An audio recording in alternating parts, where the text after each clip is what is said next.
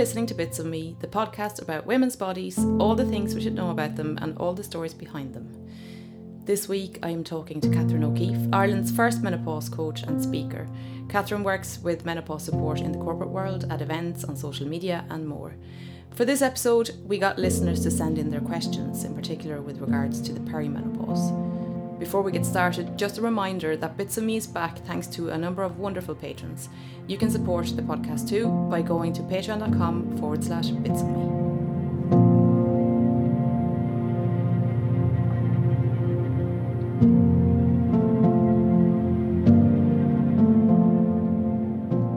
So tell me about how you ended up working with menopause health, because you weren't always in this field. No, I've quite a colourful past, let's say. So in college, I studied business, and I have a degree in business management. And after college, at the time, there wasn't, I guess, too many jobs in Ireland at the time. So I went to London and I worked in investment banking for over 20 years, starting off in London, and I worked in New York. I worked with India for quite a while. So I've travelled extensively. Yeah. And basically what I guess my route was, my mom, my mom was into a lot of natural complementary therapies when we were younger. So I guess it was always there, but I went away from it, for many years. And then when I was living in London, I took about a year and a half out, and I went travelling. At the time, it was quite the thing to do. I travelled around the world backpacking. And on the final leg of my journey, I was in Thailand and I got severe food poisoning. Now, I mean, really bad, to the extent that I wasn't right for several months afterwards when I came back to London. And, I had scans, tests, numerous things done, through doctors in London and so forth. But my stomach just wouldn't right itself.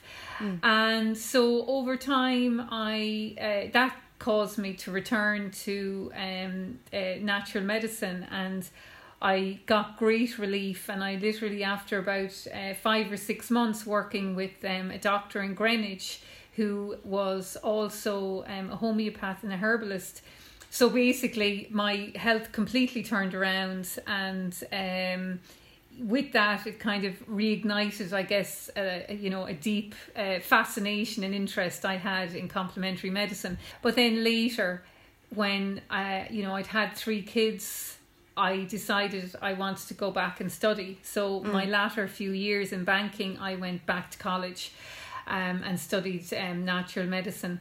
And then the timing came where I entered perimenopause myself, and I was 43, 44, and I really wanted a change. So I guess I closed one door and I opened another. So I left the world of the corporate world, and I was lucky I'd finished college. So now I had another kind of complete different career path that I could follow.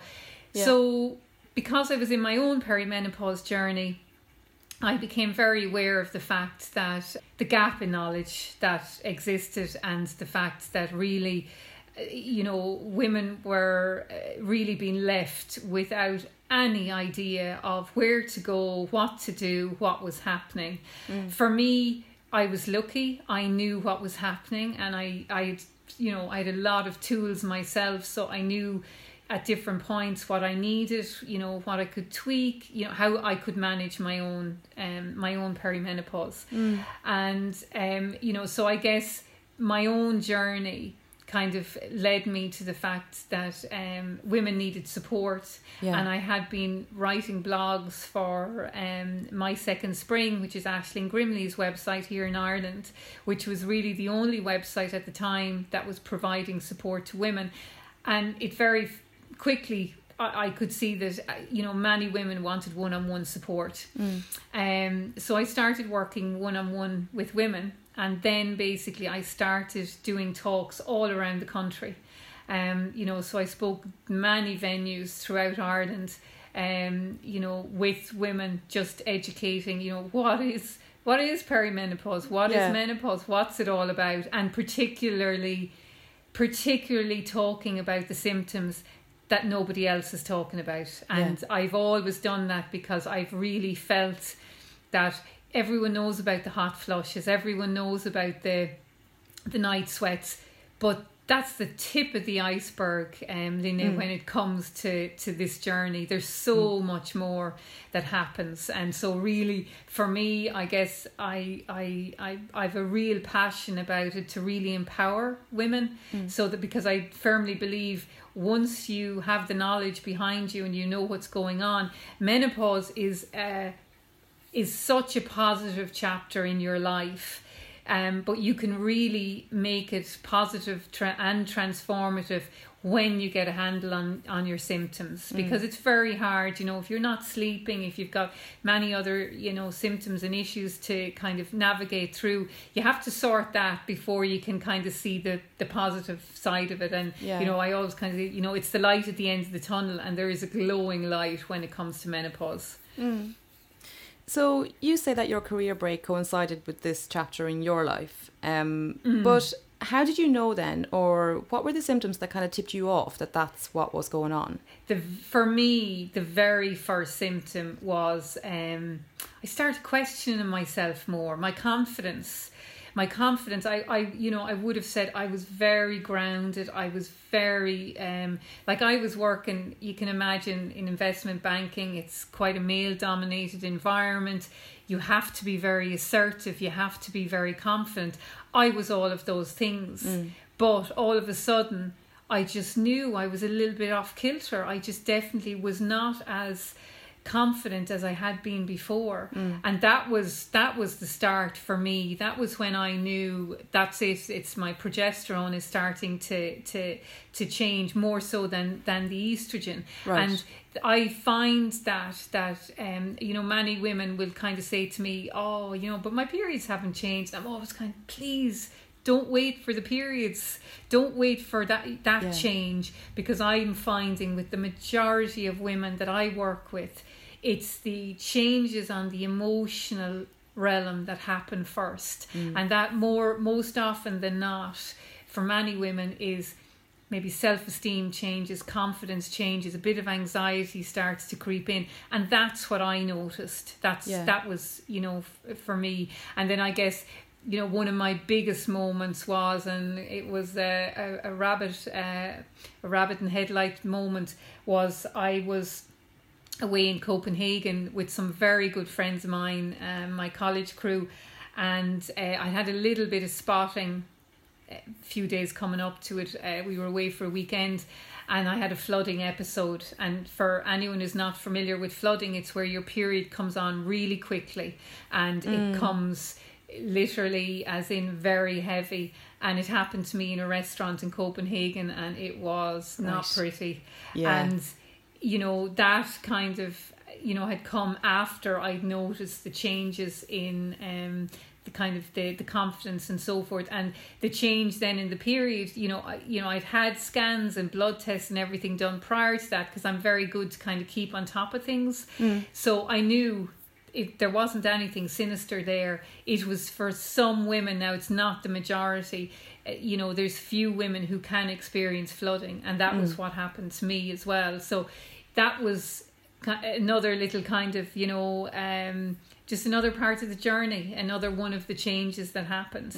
And they don't all happen at the one time, at different points in the journey. Menopause is, you're looking at 4 to 10 years in totality. So at different points you're going to experience different symptoms. I think there's a lot to go through, and I have a lot of questions myself, but I've asked the listeners to send in their questions, so we're going to get to those shortly, and I think that'll probably cover a lot of it. Great. Yeah. But I also have a testimony, if you like, from a listener who said, and this is not so much a question, but which I think picks up on a lot of what you said. I wish I'd known that perimenopause can start mid to late 30s and no one talks about it. And that menopause encompasses a range of mind-body changes, not just an end of your cycle, which is actually less scary than all the other symptoms. Yeah, totally. And that's what I've been talking about from day one. That's been the one thing I just think that's, you know, it's not talked about as much, the changes on the front of the emotional side, and that impacts everything. It impacts relationships, it impacts how you feel about yourself, it impacts how you are with yourself, because I work with many women who I'm always saying to them, you know, be compassionate towards yourself, be gentle. This is your hormones. This is not something you have done. This is your body adjusting to the changes in hormones that are inevitable to all women. Some women, you know, may go through it with a few blips, other women not so. So, you know, I think we can, for the majority of women, we can be very, very hard on ourselves. And I think this is a time when you really need to be compassionate. To me, the mental aspect is so much harder than the physical. You know, it really, really is. And we also know that if you have a history of depression, you are 5 times more likely to have a reoccurrence in perimenopause years. If you've never had a history of depression, you're 2 times more likely to suffer depression in perimenopause. You know, so there's so much around depression, anxiety, confidence that really many women don't attribute to perimenopause. They kind of think it's them. They think it's something happening in their life, when in actual fact, you can, for the majority of women, you can track it back to the hormone changes. And I think that's the area that certainly has been getting a lot of focus over recent years. And you know, there's other symptoms, like one of the physical symptoms that definitely hasn't had enough exposure, and I have been talking a lot about it, is vaginal atrophy. And we know now that you know, nearly every woman at some point through the transition will experience vaginal atrophy in some shape or form, and that can be a chronic condition for some women, and it is one of the symptoms of menopause that will not go away unless you are proactive and manage it. And I think that is one symptom. I know a few people have said to me, you know, because I really went into that during the COVID lockdown, and I really talked about it on so many occasions. You know, people were kind of saying, Catherine, I think you've done this symptom enough. You know, I think you have it covered. But equally, every week I work with someone who has vaginal atrophy and has been suffering, and so I'm still kind of like, okay, this still has to be talked about, you know. So you know, there's a lot of work to do yet in terms of opening the conversation in society and also in the workplaces. And certainly, I guess I'm seeing progress definitely is happening in the workplaces. There's a long way to go, but at least the conversations are happening. I'm in a lot of workplaces this year. Yeah. So just before we get to the questions from listeners, could you just briefly explain what the hormonal changes are that happen, and kind of in what order? I think people know that there's some kind of a drop in estrogen and imbalance or whatever, but that's kind of it for most people. Yeah. You're really talking about 3 key hormones. So progesterone, estrogen and testosterone are the 3 key players. And generally the majority of women, it'll be estrogen and progesterone that will create symptoms. But also for many women, testosterone, and we often think of testosterone as being a male-only hormone, when in actual fact it's not. It's very important to women as well. But generally what happens is progesterone is the first to decline, and that's the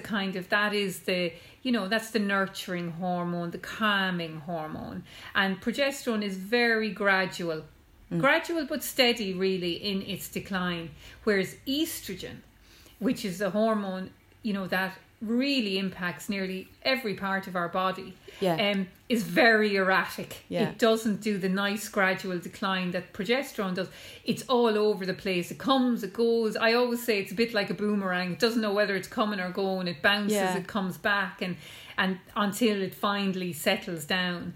Menopause, we often say, is reverse puberty, and if you look at say your teens, when you're in your 20s, those hormones are high, but when you come to menopause, the hormones are declining. And if you look at many of the symptoms, they're actually pretty much the same as what a teenager may go through in puberty. The moodiness, erratic sleep, skin changes, weight, etc. Yeah. So it mirrors a lot of the menopause symptoms, but the difference is in puberty the hormones are going up, in menopause the hormones are going down. So and that is what creates the symptoms, and that's why every single woman's journey is going to be unique, because how I react to a change in any of those three hormones versus how you react will be very different. And then to compound it, and what also makes it even more difficult and more challenging is when you add stress into the mix. And the stress that we experience today is very different to the stresses maybe our grandparents had or our parents had in the past. They're you can't compare them. They're it's a different world now. We have the stress of technology. We've got the stress of social media. There's different stresses, and now we've COVID stress. So it's very, you can't compare. But stress is, I always say, stress is one of the biggest triggers to, in my view, all of the menopausal symptoms, probably bar vaginal atrophy, but the majority of other symptoms are all exacerbated by stress. And it's the one area of our lives that we need to keep a handle on and to manage. We really, really do. It's so important. So what should you be expecting then when it all starts? What signs should you look out for, and how do you know when something happens that this is what's happening? I mean, I go back to be mindful of the change in how you're feeling.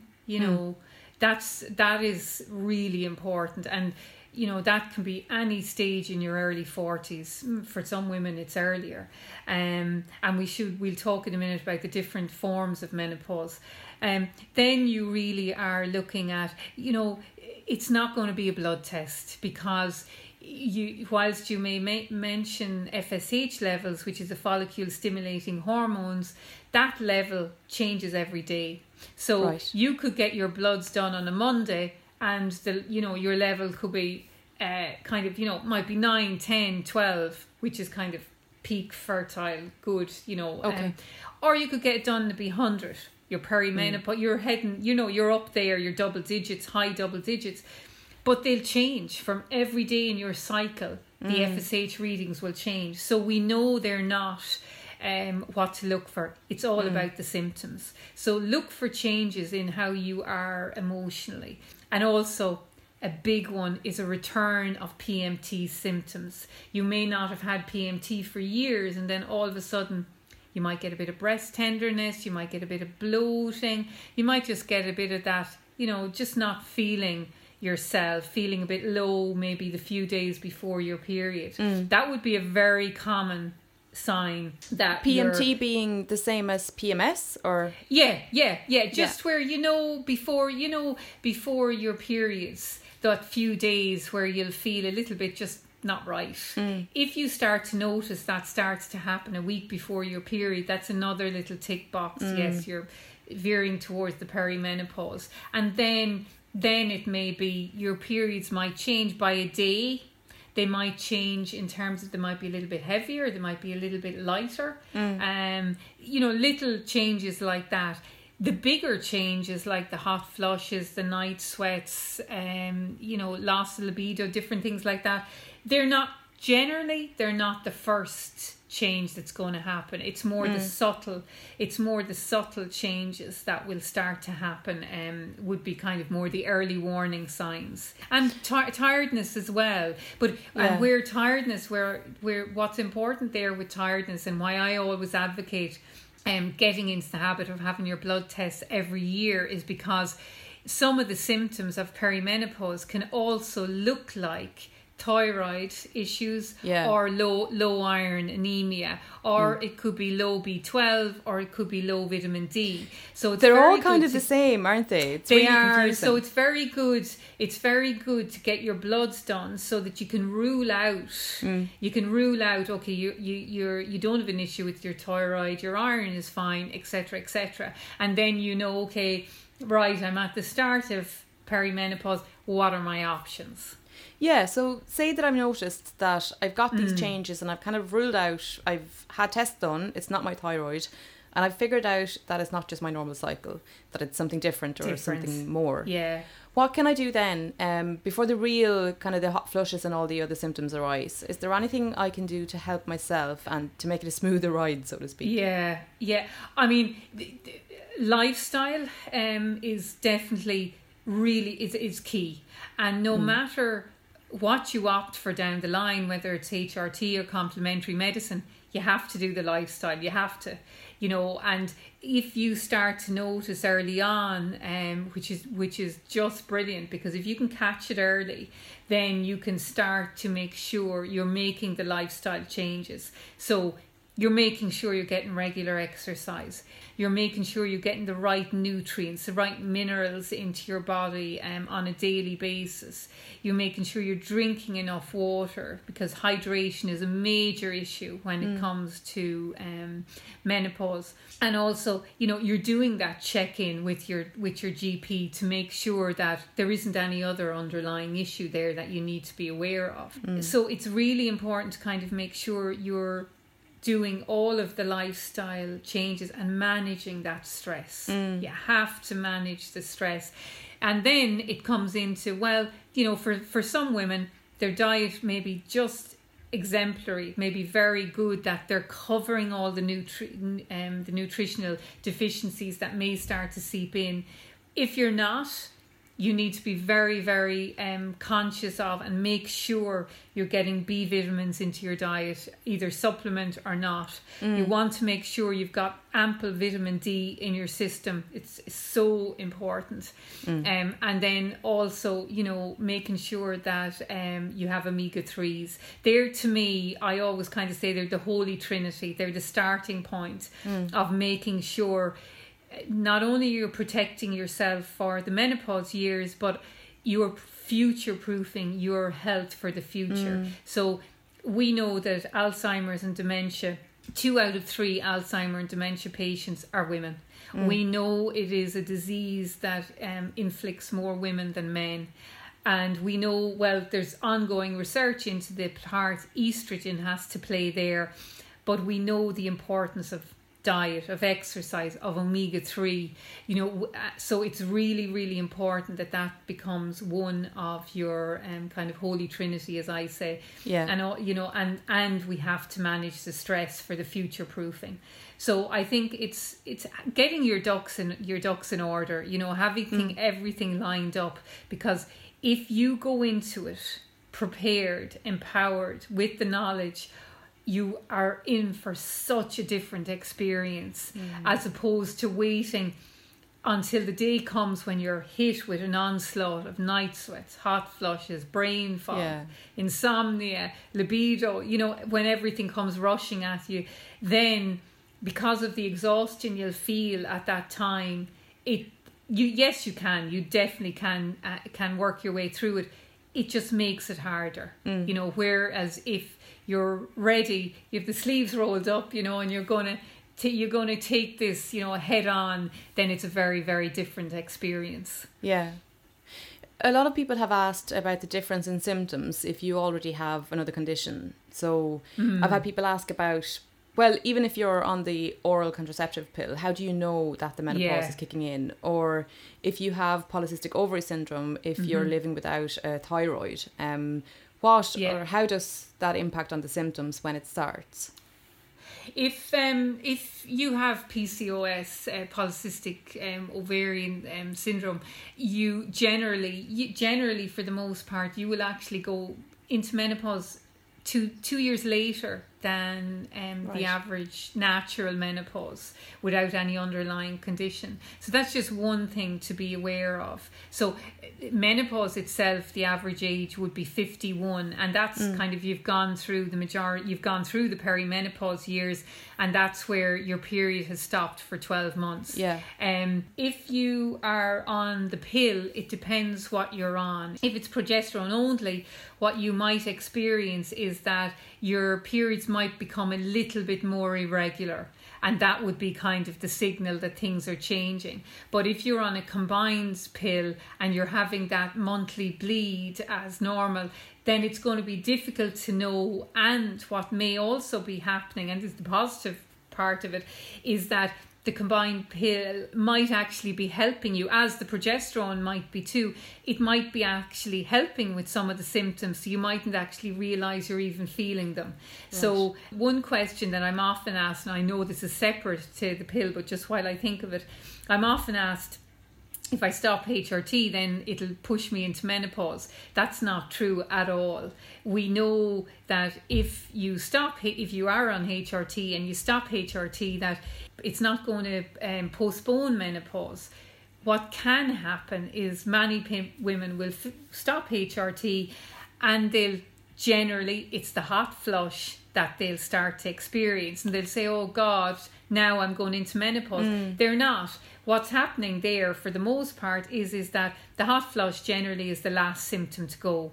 So it could be, I've worked with women in their 60s who are still getting hot flushes. So it can be that they may have stopped their HRT for whatever reason, and they're still getting hot flushes because they were going to get them anyway. Stopping the HRT is not the reason that they're getting the hot flushes.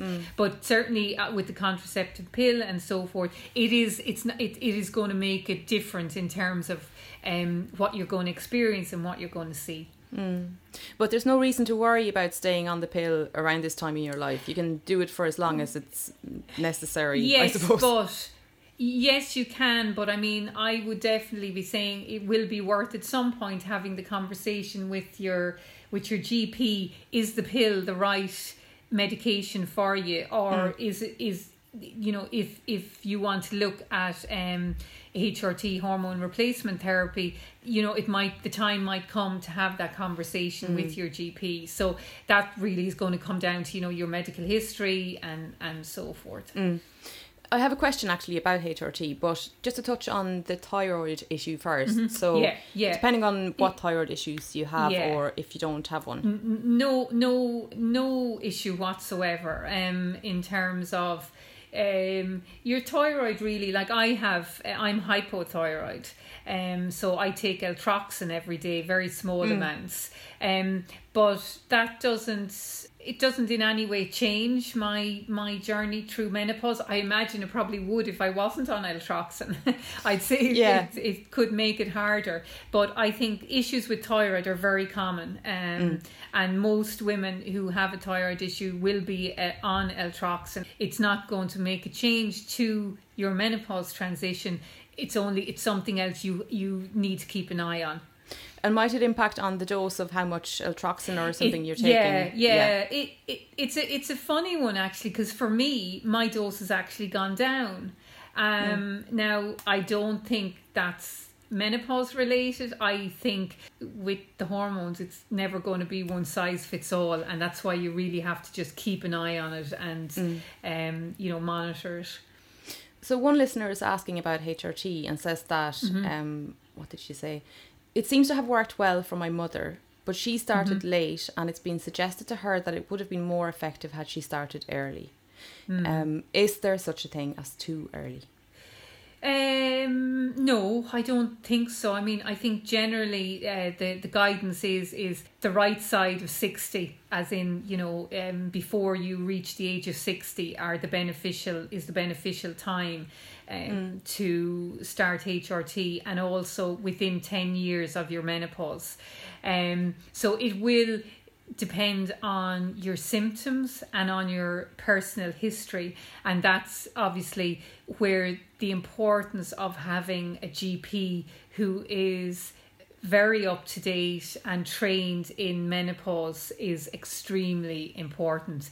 I know Dr. Deirdre Lundy, who trains a lot of the GPs, all the GPs here that do extra training in Ireland. She trains them, and I know over the last month she's trained 130 GPs, which is brilliant, because we know for a fact there is a gap in knowledge, a huge gap, and certainly, you know, that needs to be bridged. And it needs to be bridged fast. The other thing we do need to realise is that menopause is one of many ailments and symptoms and life changes that GPs are trying to manage. So for them trying to keep on top of everything, and such busy practices as we know today, that is challenging. So, you know, because, you know, they've got heart issues, they've diabetes, they've epilepsy, they've kids, you know, as in their practices to deal with. So I think we have to be I think we have to realise the great job many GPs are doing, and then also realise that, you know, menopause is just one chapter in a vast array of what they're covering. So for a GP to be fully up to date on the latest research and treatments in relation to menopause, they're not going to have gotten it in college. They're going to have gone and trained extra. They'll have to have done extra training to get that. So, you know, not every GP is going to be able to have the time to do that. Yeah. So it's really a matter of just finding a GP who can transition through this journey with you, because I do think that's very, very important. So would some women start on HRT before the menopause, as in during the perimenopause, when you're starting to have those early symptoms? Some women would. You know, it really depends on age and depending on the symptoms. But, you know, many women might start in their mid 40s or their late 40s. Certainly well before they hit 50. You know, so it really just depends, and it also depends on personal choice. Not every woman, for whatever reason, maybe their medical history and so forth, may not favour HRT, but we know HRT has changed dramatically from where it was, say, you know, even 10 years ago. It's changed dramatically, so which is a great thing. For me, it's really understanding the options that you have is very, very important, because I'll work with many women who are on HRT, and conversely I'll work with many women who aren't on HRT. And I think it's really important for us as women, you know, we like to have choice, and you know, we don't want to be told, oh, you have to do HRT, or you have to do acupuncture. We need to make our own informed decisions. And I'd work with many women who were on HRT and also maybe doing acupuncture, also might be taking supplements, because HRT may not tick all the boxes, even though they've tweaked it and they've gotten so far with it, but there still might be something they need help with. And then there's other women who won't need HRT at all. They may just may have very few symptoms and may be doing really well. Yeah. So it really kind of depends, but the most important thing is that you have the right information and that you can make an informed choice. That is so important to me. Yeah. To me, that's what I look at my role as being, that I educate and help women to make an informed choice that they're happy with. And it's not like, you know, I was working with a lady last week and, you know, she said to me, oh, I feel like I've succumbed to HRT, and I felt like giving out to her. You know, I did kind of say to her, you haven't. Yeah. I said, you haven't at all. I said, you know, you've made a choice and you've made an informed choice. And I said, you know, that's courageous. And, you know, what you're doing is courageous. And, you know, it's not, you know, I think we need to be very mindful of that. And I think, Lena, we need to be very, very, very respectful of the fact that all of us can make our own choices. And I'm saying this from a place of I've seen it across social media platforms, across conversations I've had with many women who have spoken to me and have said, oh, Catherine, you know, I sometimes, you know, I feel I'm being left out because I can't take HRT or because I don't want to take HRT. That's not right. No. And I really, really believe that, because I don't want to sit in a room, and this has happened. I do not want to sit in a room, and I do not want to have a woman crying with me because she can't take HRT because of her personal medical history and she feels she's losing out. You know, because I will say to many women, listen, I have known women who've taken HRT and it hasn't solved all their problems. Yes, the majority of women, it will definitely help them. But it's not one size fits all. And we need to be very respectful of that. Just like when I make my choice, it's my choice. It's not my mother's, it's not my sister's, it's not my best friend, it's mine. One woman is saying, talk moods to me. If you already have anxiety or depression, what can you expect when menopause hits? Yeah, moods. Ooh, Lord, that's a tough one. I think you can expect anything. I have to be really honest. You can expect fluctuations of extremes. You can expect rage.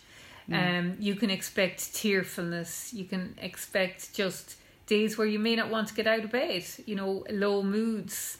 And there's so much you can do for yourself there. You know, there's you know, the B vitamins are so important. I can't impress how important they are when it comes to moods. But when you look at the B's together, all of them together, they do mighty, to me they're like superheroes. They do mighty roles. And certainly anyone who is feeling a little bit off kilter with moods, the first place to start is your B vitamins, and you know, looking at good supplements.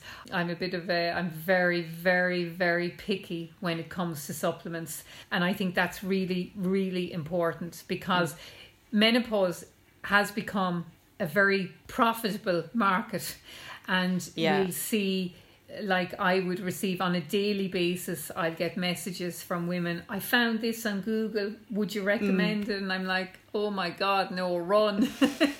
Just in terms of, you know, we need to be very, very careful that sometimes what it says on the box is not always what it does. You know, thankfully there's some fantastic Irish products that have been developed and have come out over recent years, which are brilliant.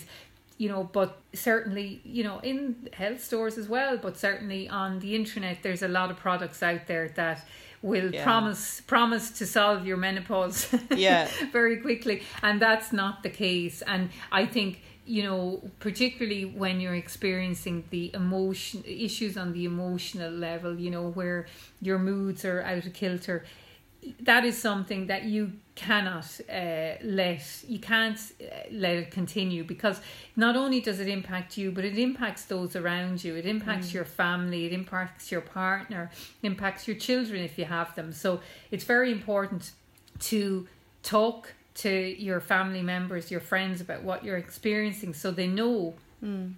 Where does premature ovarian insufficiency fit in with all of this? Yes, that was a question from a listener.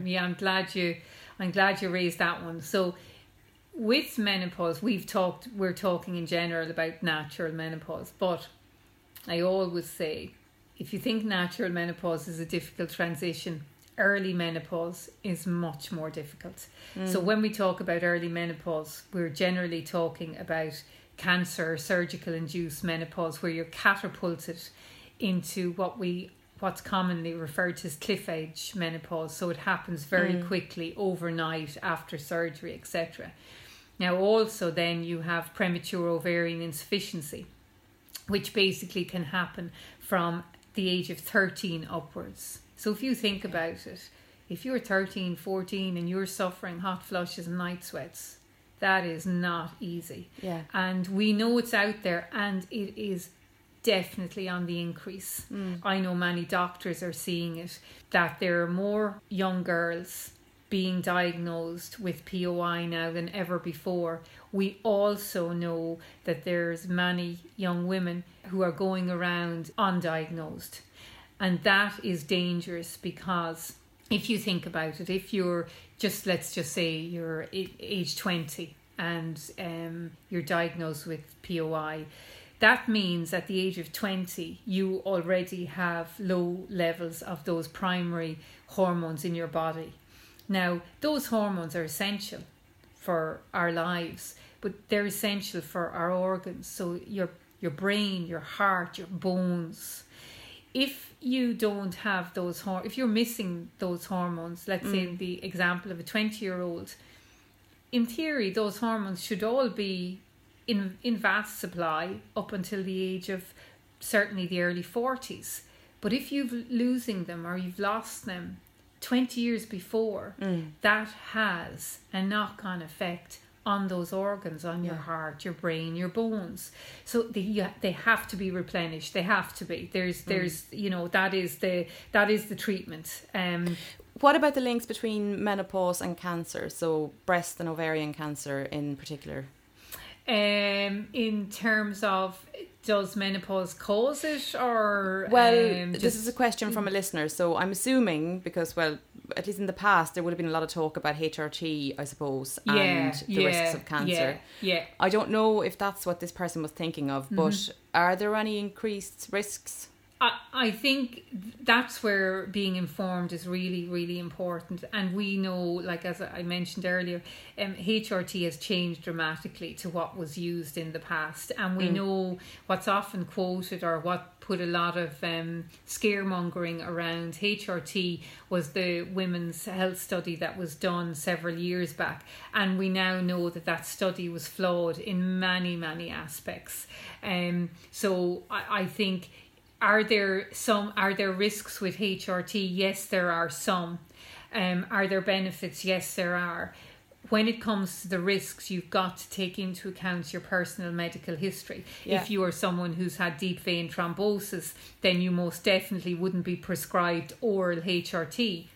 Possibly, depending on your medical history, you may be able to look at transdermal HRT, which is through the skin. Right. But it's very, very important to take your personal medical history into account.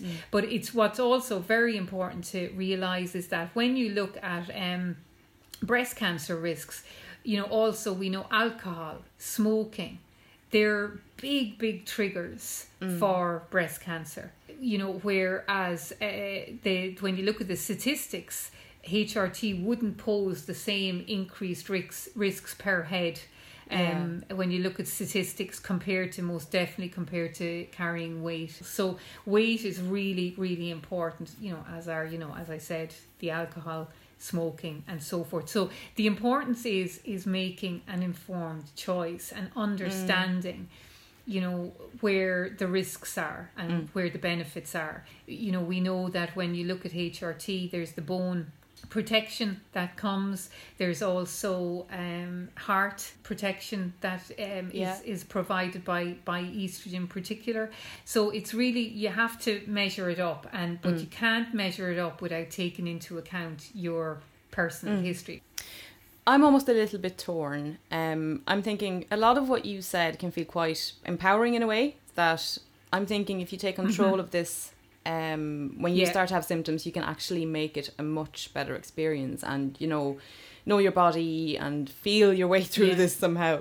But at the same time, as you said earlier, we live in a world where there's a lot of stressors. And already like trying to get daily exercise is a squeeze, and eating healthily and all these things. Like if it's 10 years of managing everything all the time, it does sound exhausting.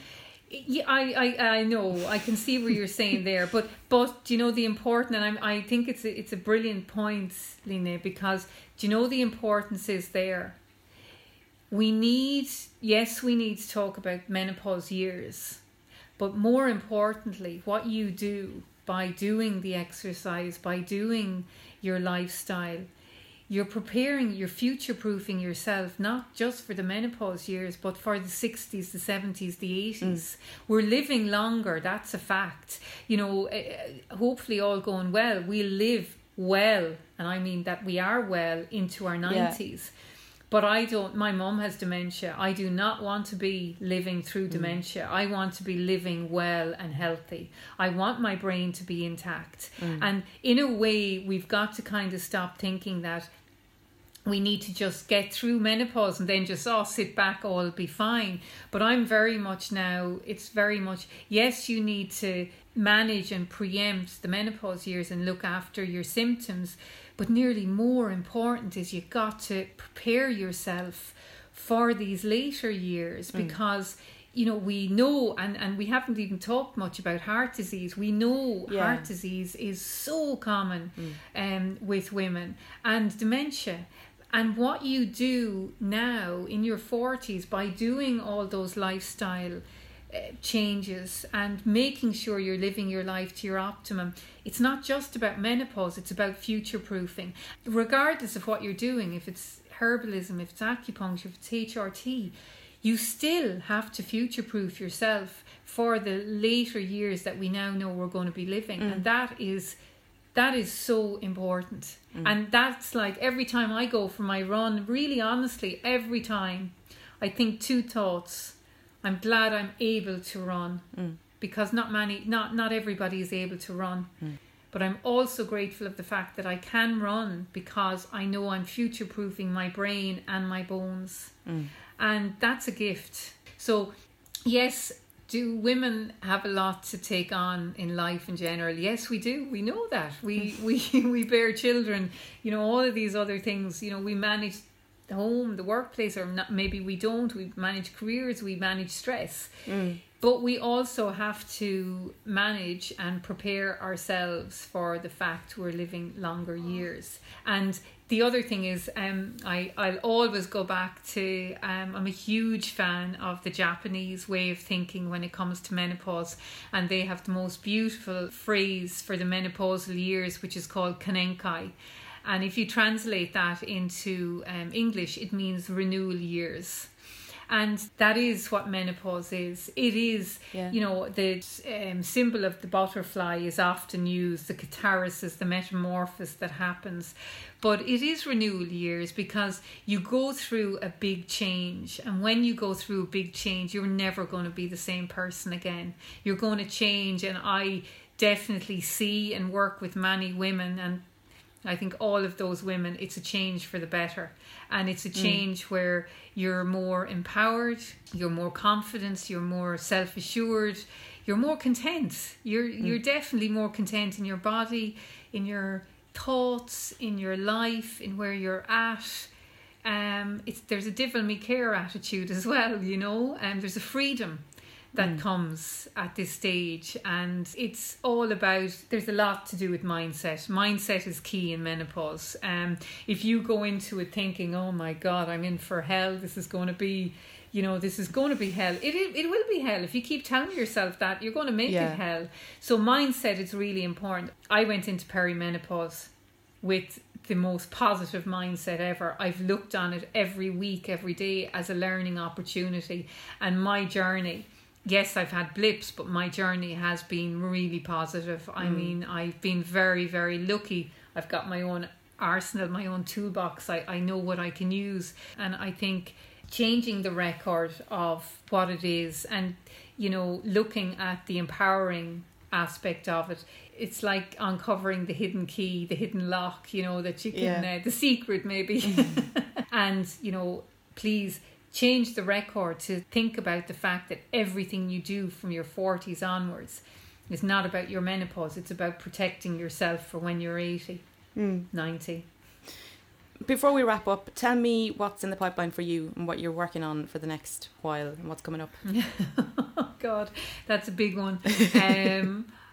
I have so many eggs in the basket at this stage. Really, I've got some really exciting things coming down the pipeline. So hopefully I'll be able to say a bit more about that over the next few months. But the most exciting thing that's coming hopefully in April is I've been working over the last 6-9 months. I've been building an online course which I'm hoping we're just about ready to go. We'll be going live in April. Brilliant. So that's going to be brilliant, because whilst I'm still doing talks online and in workplaces and so forth, I still find there's so many more women that I'm not reaching or that I'm trying to reach. Yeah. And I think this will offer a fabulous opportunity for me to really be going very deep. It's going to be very in depth and it's going to be very interactive. So I'm really excited about that.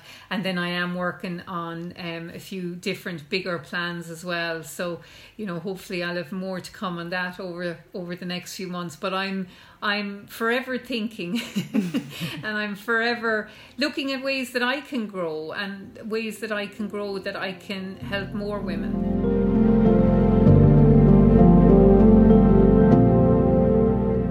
That was Catherine O'Keefe on Bits of Me.